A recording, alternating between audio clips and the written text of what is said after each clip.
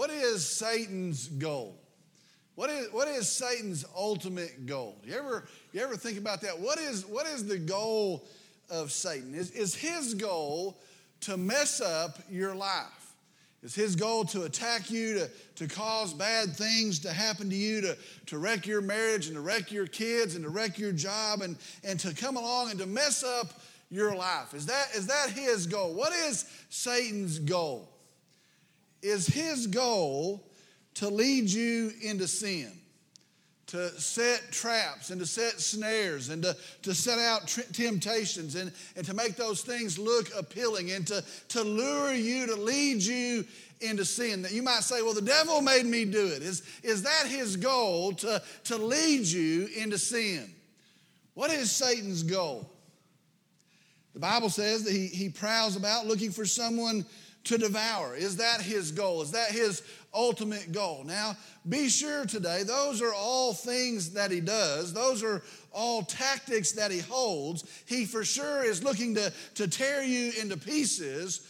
But be very sure today, listen to me, hear this today. Satan's ultimate goal is that you would miss Jesus Christ. His ultimate goal is that as many as possible would miss Jesus Christ. His goal is that he would lead as many people to miss the grace and the mercy and the glory of our Savior, Jesus Christ. That is his goal, that many people will have been born and lived and passed through these days and lived this life and will have missed Jesus Christ. That's his goal. And I'll just tell you this morning, he doesn't care how it happens. He doesn't care what it takes, as long as many people miss Jesus Christ. Well, let me tell you what I believe his greatest ploy is in 2018. This day, this age that we're living in, I believe his greatest ploy as time is soon to draw short, as the sand in the hourglass begins to pick up pace, as wickedness swirls all around us, as Jesus is very soon to come again, as lives are urgently hanging in the balance, I believe his greatest ploy today is to make us numb to it all, to make us numb to sin, that it no longer bothers us, to make us numb to lostness, that we no longer even see it any longer, to make us numb to our eternal condition, to the truth that there's even an eternity, even numb to the glory of the gospel of Jesus Christ. Listen, Satan doesn't care if you go to church as long as you become numb to the gospel of Jesus Christ, even numb to Jesus himself. 2018, look around today, people are numb. We're raising kids today, and they're growing up, and they're numb, and we're numb today, and we've got all of this stuff today, and we've got all of this money today, and we've got phones that never leave our hands, and we've got entertainment 24/7, and we've got sports, and we've got schedules, and we've got stuff to do, and we've got places to go, and all the while we are numb, so very numb to what really matters. That's Satan's plan. That's Satan's goal, that we will have lived these days and we will have done all of these things and we will get to the end and we will have missed Jesus Christ. That's his goal. Today we continue our sermon series, It's Still the Church. And I want to tell you, I love this sermon series. I love that truth. You know what? It is still the church. Who's going to spread good news? It's still the church. Where are people going to find hope in Jesus Christ? It's still the church. What is God's plan for his people? To tell a lost world about Jesus? It's still the church. We're going to continue our sermon series, It's Still the Church. This morning our message is entitled, The Dangerously Deceived Church. The Dangerously Deceived Church. We're in Revelation chapter 3, today verses 14 through 22. Revelation chapter 3, verses 14 through 22. I'm going to ask if you'd stand with me in the reverence and the honor and the celebration of the reading of God's word. Revelation chapter 3, beginning here in verse 14, Jesus is speaking. Listen very carefully. To the angel of the church in Laodicea write, the Amen, the faithful and true witness, the beginning of the creation of God, says this: I know your deeds, that you are neither cold nor hot. I wish that you were cold or hot. So because you are lukewarm and neither hot nor cold, I will spit you out of my mouth. Because you say, I am rich and have become wealthy and have need of nothing, and you do not know that you are wretched and miserable and poor and blind and naked. I advise you to buy from me gold refined by fire, so that you may become rich, and white garments, so that you may clothe yourself, and that the shame of your nakedness will not be revealed, and eye salve to anoint your eyes, that you may see. Those whom I love, I reprove and discipline. Therefore, be zealous and repent. Behold, I stand at the door and knock. If anyone hears my voice and opens the door, I will come into him and will dine with him, and he with me. He who overcomes, I will grant to him to sit down with me on my throne, as I also overcame and sat down with my Father on his throne. He who has an ear, let him hear what the Spirit says to the churches. Let's go to the Lord in prayer. Dear Heavenly Father, we come today, I'm thankful for the truth of your word. I'm thankful for the truth of the revelation of your word, Jesus. Thankful for our hope in him, our security, our eternity, our redemption, our righteousness, all secured in Jesus Christ. I pray now, Lord, as we pass through these verses today, I pray that you would speak to us. And I pray right now that it would be a supernatural event. Lord, I pray that you open our eyes today, that you open our ears today. Lord, I pray that in the speaking, the preaching of your word, that we would see you today. I pray the result will be tremendous. I pray that there will be lost people saved today. I pray that there will be saved people shaken to the core of their foundation, changed today. We would have been instructed. We would have been encouraged. That we couldn't be the same. Lord, I pray that you move in this hour, this time. We submit this to you. We tell you we love you. We worship you. And I pray in Jesus' name, amen. You may be seated.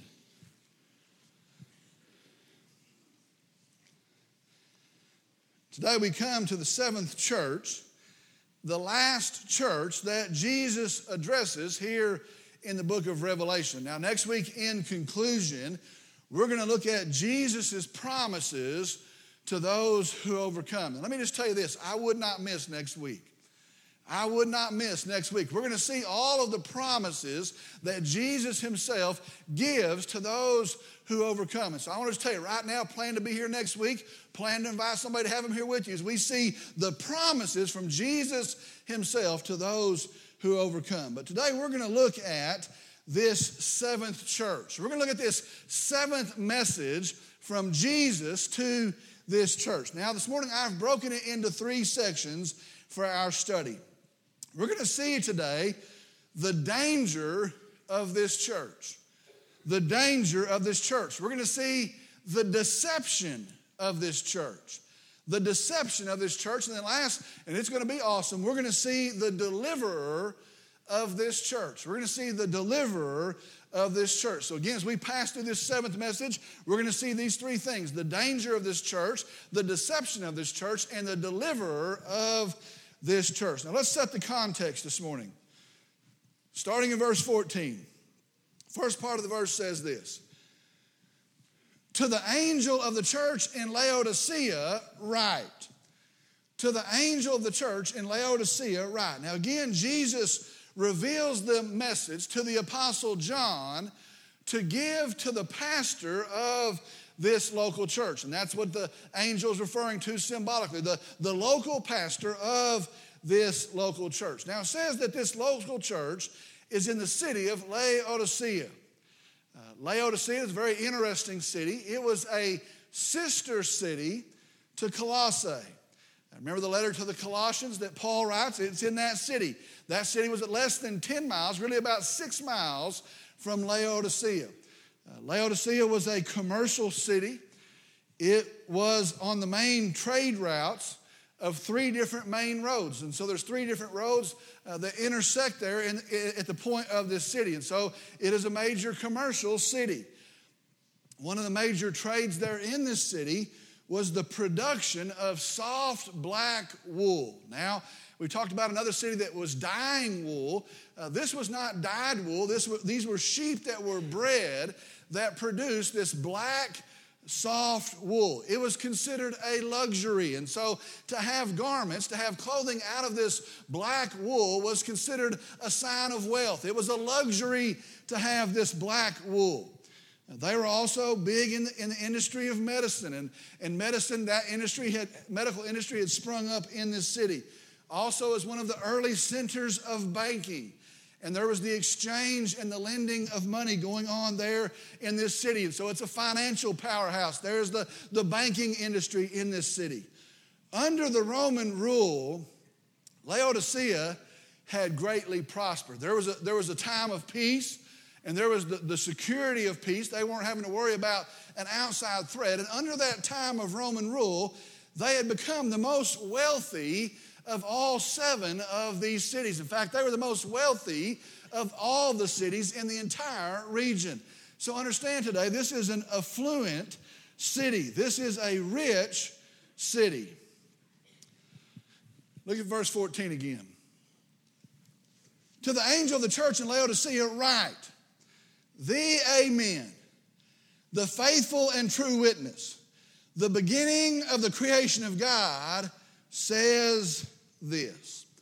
Again here, Jesus describes himself. And I've said it all the way through these messages. Maybe the most spectacular thing is the description that Jesus gives of himself. Well, as Jesus begins the message, as Jesus enters into the message, he makes it clear who is speaking. He describes himself. He says, this is the one, I am the one, and he reveals himself as the one who is speaking. And I think you could have a sermon series on just these descriptions of Christ. And so Jesus says, this is who I am, and he reveals himself as such. Now let's look at his description today. It starts off and it says, the Amen. Kind of odd, isn't it? The Amen. Amen is a word that's borrowed from the Hebrew. In the Hebrew, it means certainty, it means settled, it means unchanging, fixed, and sure. That's what that word means in the Hebrew. And so see this, that is exactly Jesus. Jesus says the Amen. He reveals himself as the Amen. Understand today, every promise, he is the fulfillment. Every hope, he is the realization. Every need, he is the answer. Understand, everything is sure in Jesus. Everything is fixed and settled in Jesus. And so Jesus says, you know what? Everything is settled in me. Everything is fixed in me. Forgiveness, amen, Jesus. Redemption, amen, Jesus. Mercy and grace to a lost world, amen, Jesus. A Savior for sin, a hope for mankind, life that goes into eternity, amen. It is settled in Jesus. And so Jesus says, I am the Amen. Everything is sure in me. Everything is fixed in me. Every answer you need, you find in me. He is the Amen. Very awesome. Then he says, the faithful and true witness. The faithful and true witness. Now, a witness is a person who testifies, who gives testimony. Well, Jesus is the faithful, the loyal, the reliable. These are all shades of that word. The trustworthy, the dependable witness. Now, I don't know if you watch our court system today, it really doesn't mean anything for somebody to testify. Somebody will testify to something, it'll never stand. They'll testify to something, 2/3 of it will be the truth. Listen, Jesus says he is the trustworthy witness. He is the dependable, faithful witness. In John 14, Jesus says that he is the truth. And so now understand what he's saying. He is the truth, and now he is the witness to that truth. Now, what that means is this: he is the revelation of the truth. That's a pretty deep thing. Jesus says, I am the truth, but he says, if you look at me, you're going to find the revelation of the truth. If you want to know what the truth is, you look to me. I am the faithful witness. The truth sets us free. By the truth, we're saved. Jesus says, look to me, and I am the full revelation of the truth. We'll perish outside of the truth. We have no hope outside of the truth. Jesus says, listen, not only am I the truth, I'm going to make it accessible. I am the full revelation of the truth. He describes himself. Last, he says, this is pretty awesome. He is the beginning of the creation of God. He is the beginning of the creation of God. Now, stay with me here. There are some who say, and they're wrong, but there are some who say that Jesus was created. That at some point Jesus was created. And that he is the first thing, or the first person, the first thing that was created. And they would say this verse supports that. He's the beginning of the creation of God. Listen, that's not right. We tend to mess that up in our English translation. Now listen. The word for beginning here, the beginning of the creation of God, actually translates in the original language, in the Greek, ruler or power. And so I want you to listen to this. He says, I am the power, I am the source of power of creation. He's saying creation starts with him. Creation occurs through him. And so I want you to understand what Jesus is saying here. Jesus is saying, you know what? He is not created by God. He is the creator God. And that's what Jesus is saying. I'm not created by God. I'm not something subject to the creation of God the Father, but I am and I stand as the creator God. Now, can you imagine how powerful this is? I think if we're not careful, we'll miss that. Can you understand, can you picture how powerful this is? Here's Jesus. In John chapter 1, John says he is the creator God. Verse 3, all things came into being through him. In Colossians chapter 1, Paul says Jesus is the creator God. Verse 16, for by him all things were created. The testimony of Scripture is that Jesus is the creator God. Well, now Jesus stands and Jesus says, I am the Amen. Everything is settled in me. Every answer you need is found in me. I am the truth. I am the revelation of that truth. I am the final word of God. And he now stands and says, and I am the creator God.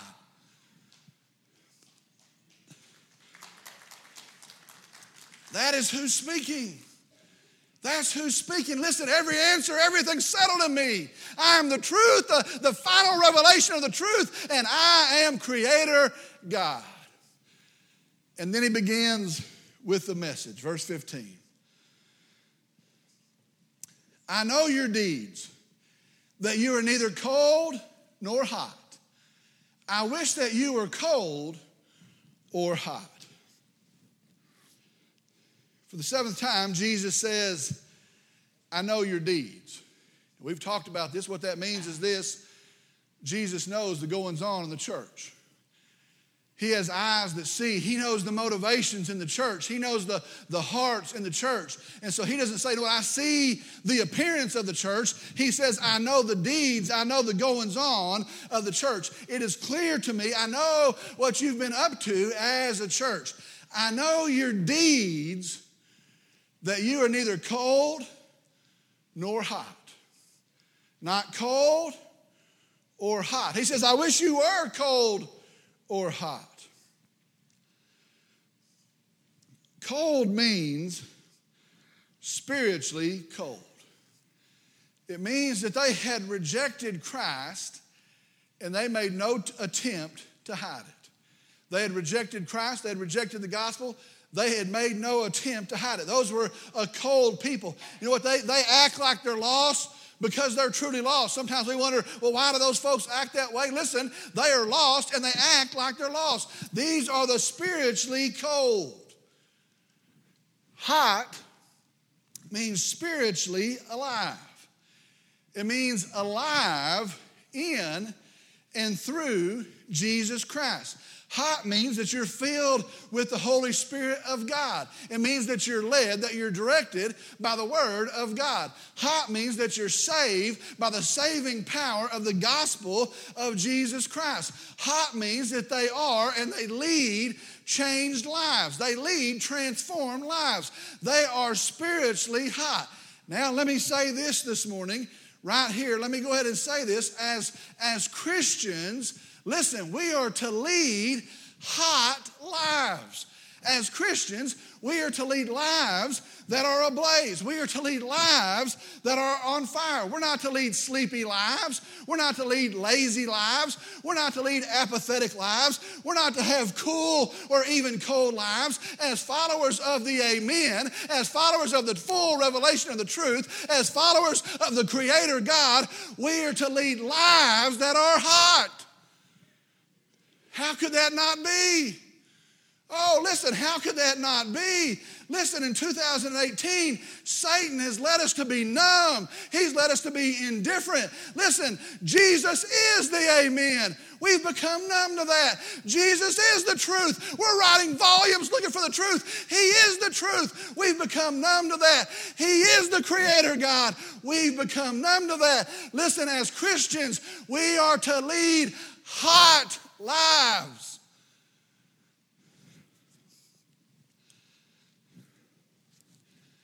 It's very, very interesting.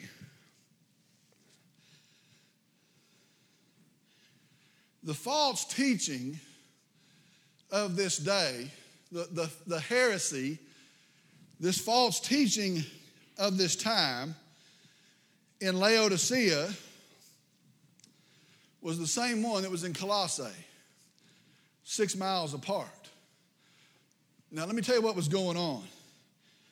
It was the start of what's called Gnosticism. It taught, or it followed, that Jesus was created.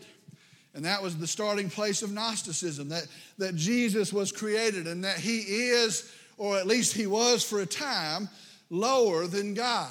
That he is, or at least he was for a time, separate from God. And so that is why Paul writes the letter to the Colossians telling exactly who Jesus is. That's when you go back and read the letter to the Colossians, he talks about Jesus is the Creator. All things are created through him. That is why Jesus, when he addresses this church, says, I am the source of creation.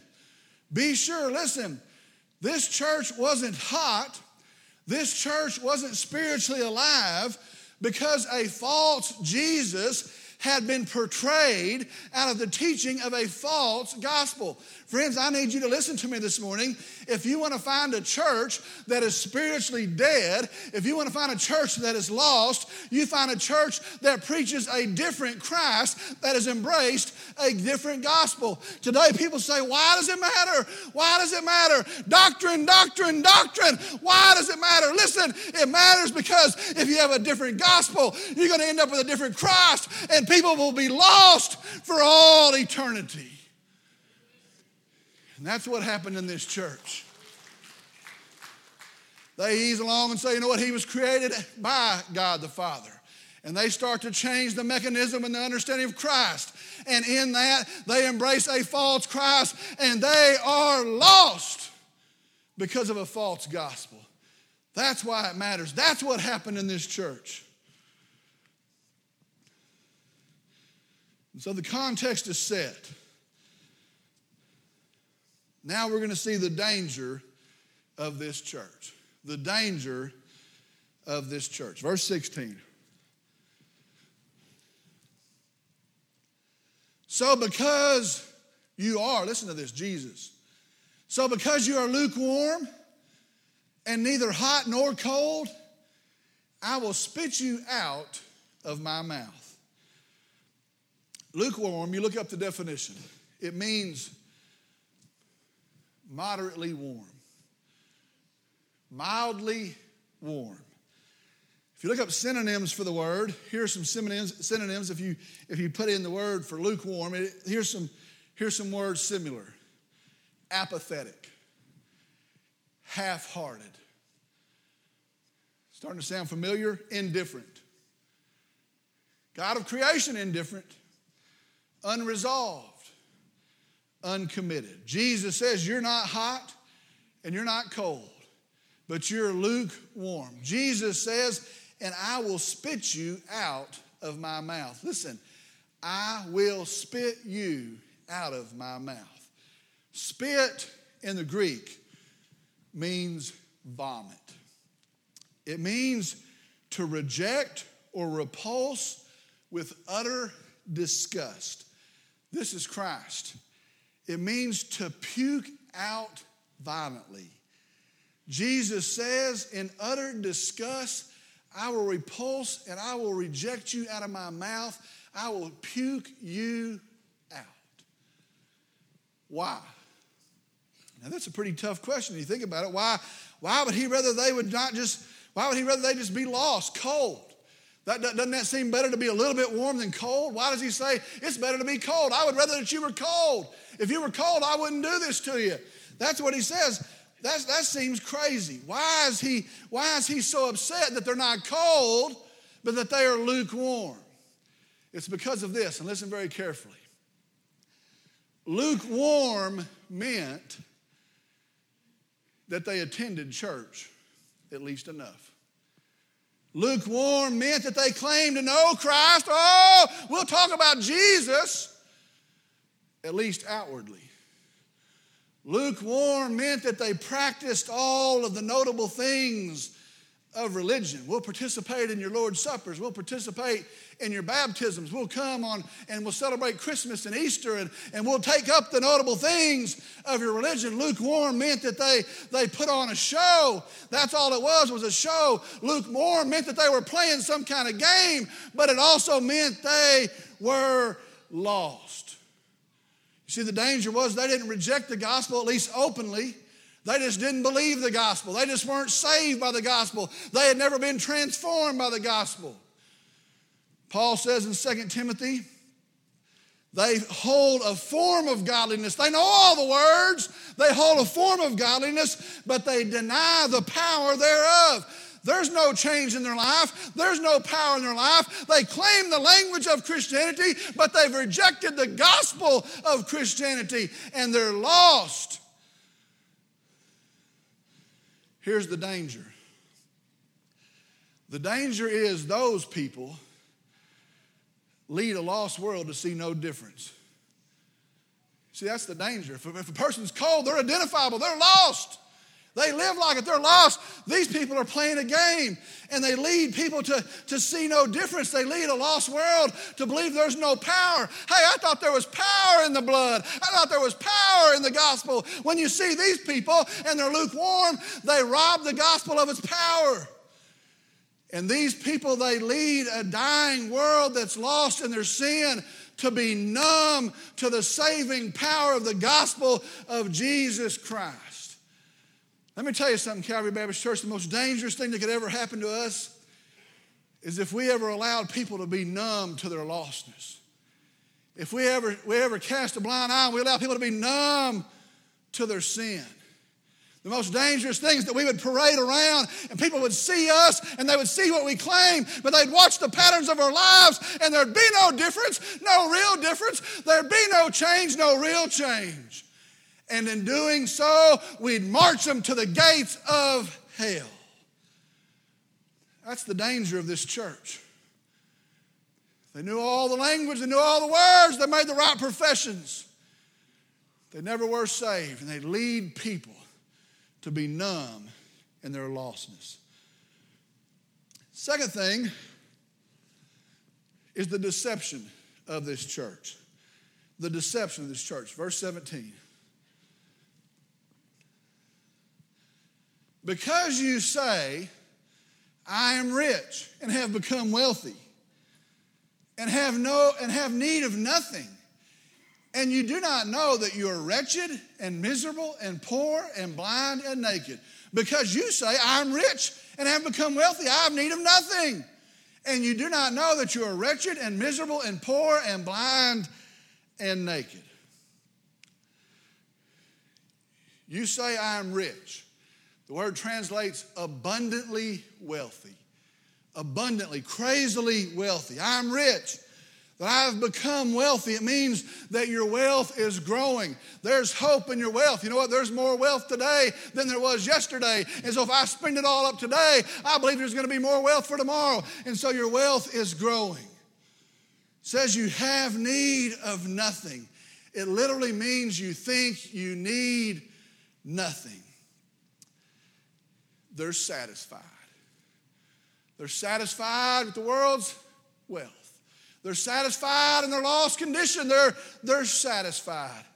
But Jesus says they do not know the reality. In reality, listen to what he says. They're wretched. They're miserable. Thought you were wealthy. I thought you were secure. You're miserable. You're poor. Poor translates destitute and helpless. Your only hope is to beg. That's that translation of poor. You're wretched, you're miserable, you're poor, you're blind. You can't see, you can't perceive. You're naked. Maybe the grossest thing, they're naked. That black, soft wool that they're wearing, those fine clothes that they're wearing, they may hide something from the outside world, but they're walking around and they're exposed and they're naked, and the ugliness of their sin and the sins of the past and the sins of the present stand out, and they stand there in their fine clothes, but they're really naked. Shamed in their nakedness. Here's what happened. They were lost because they decided and they thought that comfort now was a promise of comfort later. That's what they believed. We have comfort now. We are in need of nothing. There's not one thing we need, and they began to believe the lie that their comfort now would promise them of a comfort later. They were numb to the fact that they were living a lie. They were satisfied with the world's riches. They were satisfied with the world's comfort. And so they were satisfied. They were content in their lostness. And to play a game for them was enough for them. To hold the appearance of a Christian, it was enough for them. And they were satisfied in their lostness. Nothing is sad. Nothing so heartbreaking. To be standing in your sin, condemned before a holy God, but to somehow become satisfied in it. Nothing so sad. Oh, I'll be fine. No! You're lost. Nothing so sad as to be numb to your lostness. Last today, and it's the most awesome. It's the most tremendous. The deliverer of this church. The deliverer of this church. Be sure and listen very carefully. Verse 18.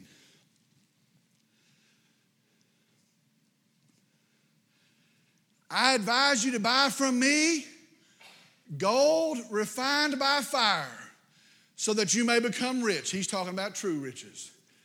And white garments, so that you may clothe yourself, and that the shame of your nakedness will not be revealed. He's talking about true righteousness.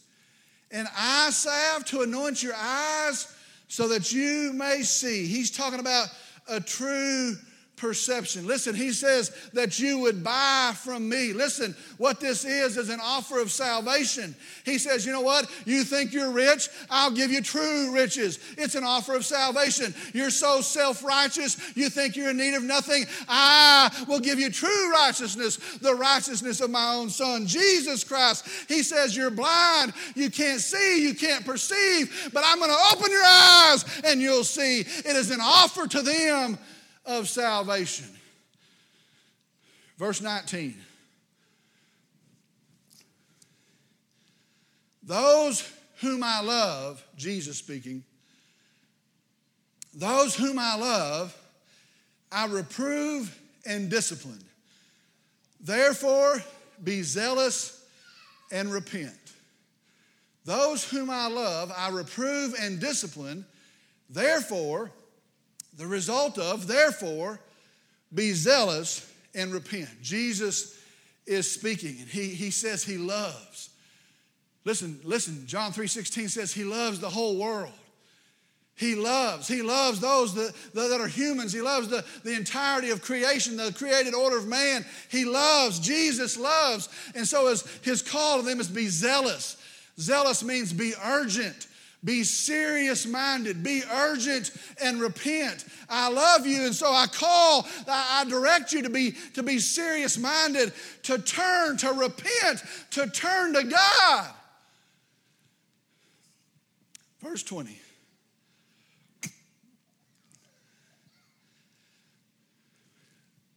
Jesus speaking. Behold, I stand at the door and knock. If anyone hears my voice and opens the door, I will come in to him and will dine with him and he with me. Dine means fellowship. Dine means friendship. In this culture, you would never dine with an enemy. You would never invite into your home. You would never dine with an enemy. There at the dining table, there would be laughter. There at the dining table, there would be stories that would be told and given back and forth. There at the dining table, there would be love. There would be fellowship there at this table. There would be friendship at the dining table. See this picture. See this reality. See this truth in verse 20.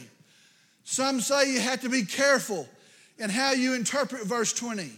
They would say that it's not for personal salvation, and I've heard that. They would say this verse is not applied to personal salvation. They would say this verse is not for evangelism, but rather it's talking about this local church. And they would say that to apply it wrongly diminishes how we see Jesus.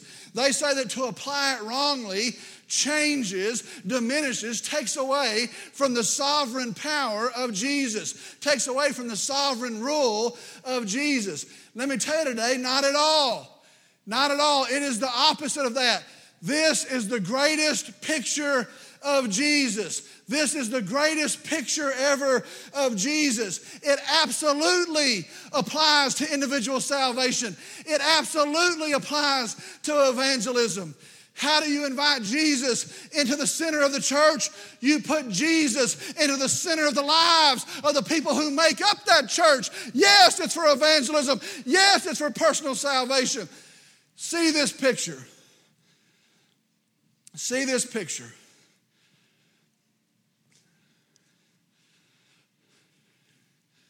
This church was false. This church was dead. This church was hypocritical. This church had taken the gospel, the powerful, beautiful gospel, and they had distorted that gospel. They had decided it wasn't enough, and they'd changed the gospel. This church, they had become numb to the glory of our Savior, Jesus. It did nothing to them to hear about Jesus. They had become enamored with the lost world. They had become satisfied with the things of this world. Not only that, if that's terrible enough, not only that, they had led people to be numb to their lostness. They had lived and they had claimed one thing, and their hypocrisy had led people to be numb to their lostness. They had led people away from Jesus Christ. This church had slandered the name of Jesus Christ. Listen to me this morning.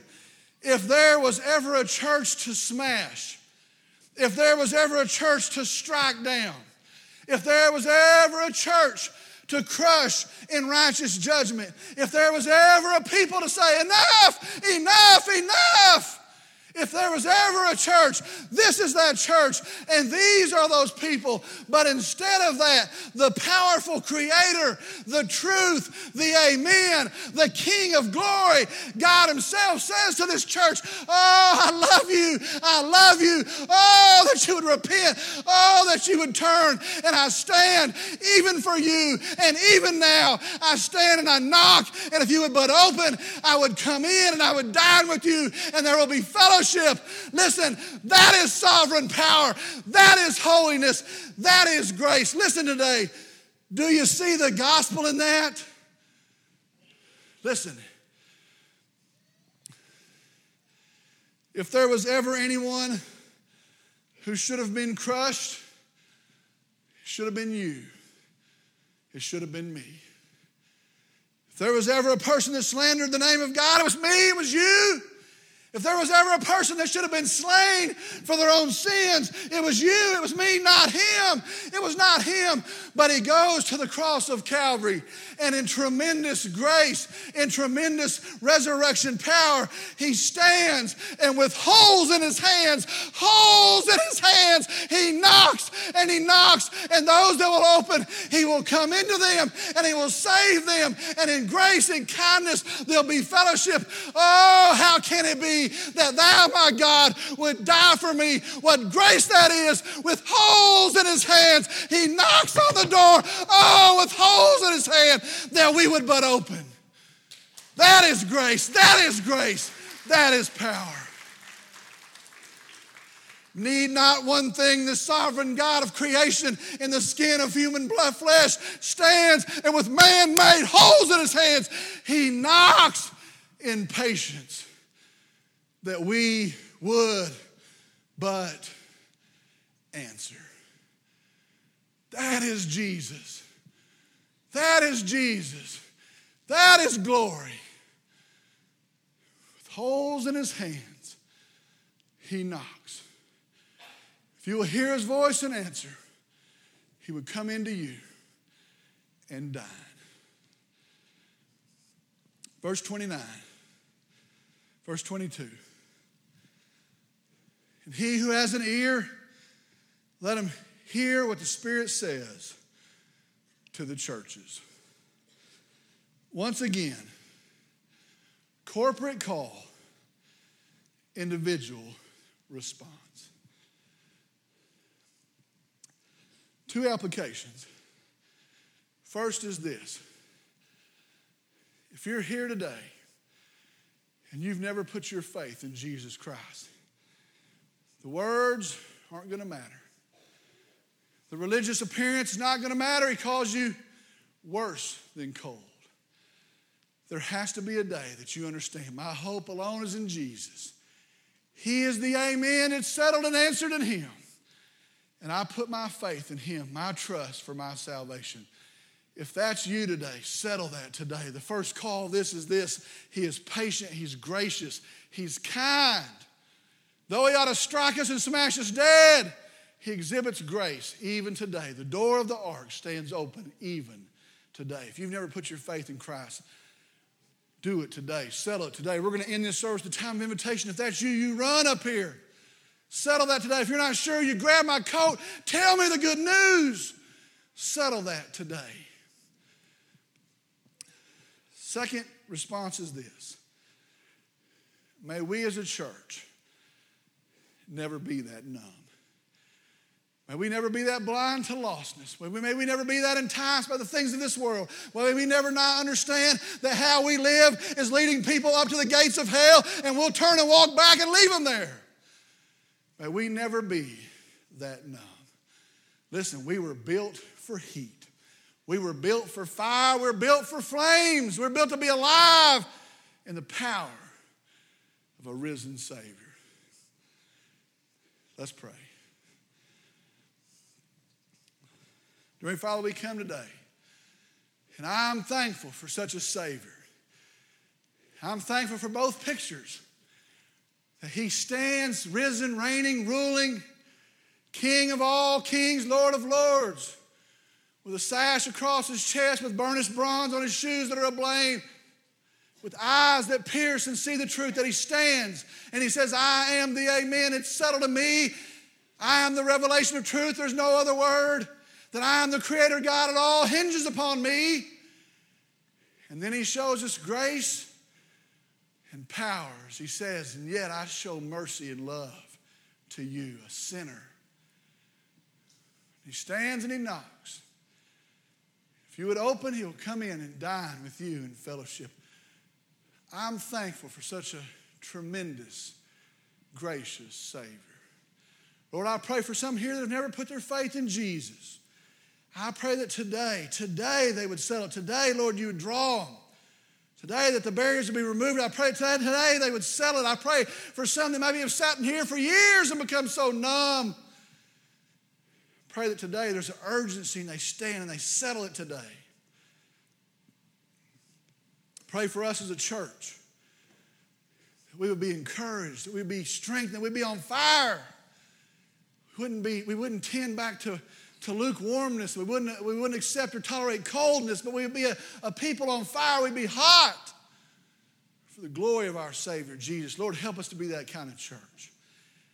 Thankful for you. I praise you and I worship you and I love you. I call you my Lord. I praise you as my Savior, and I pray in Jesus' name, amen.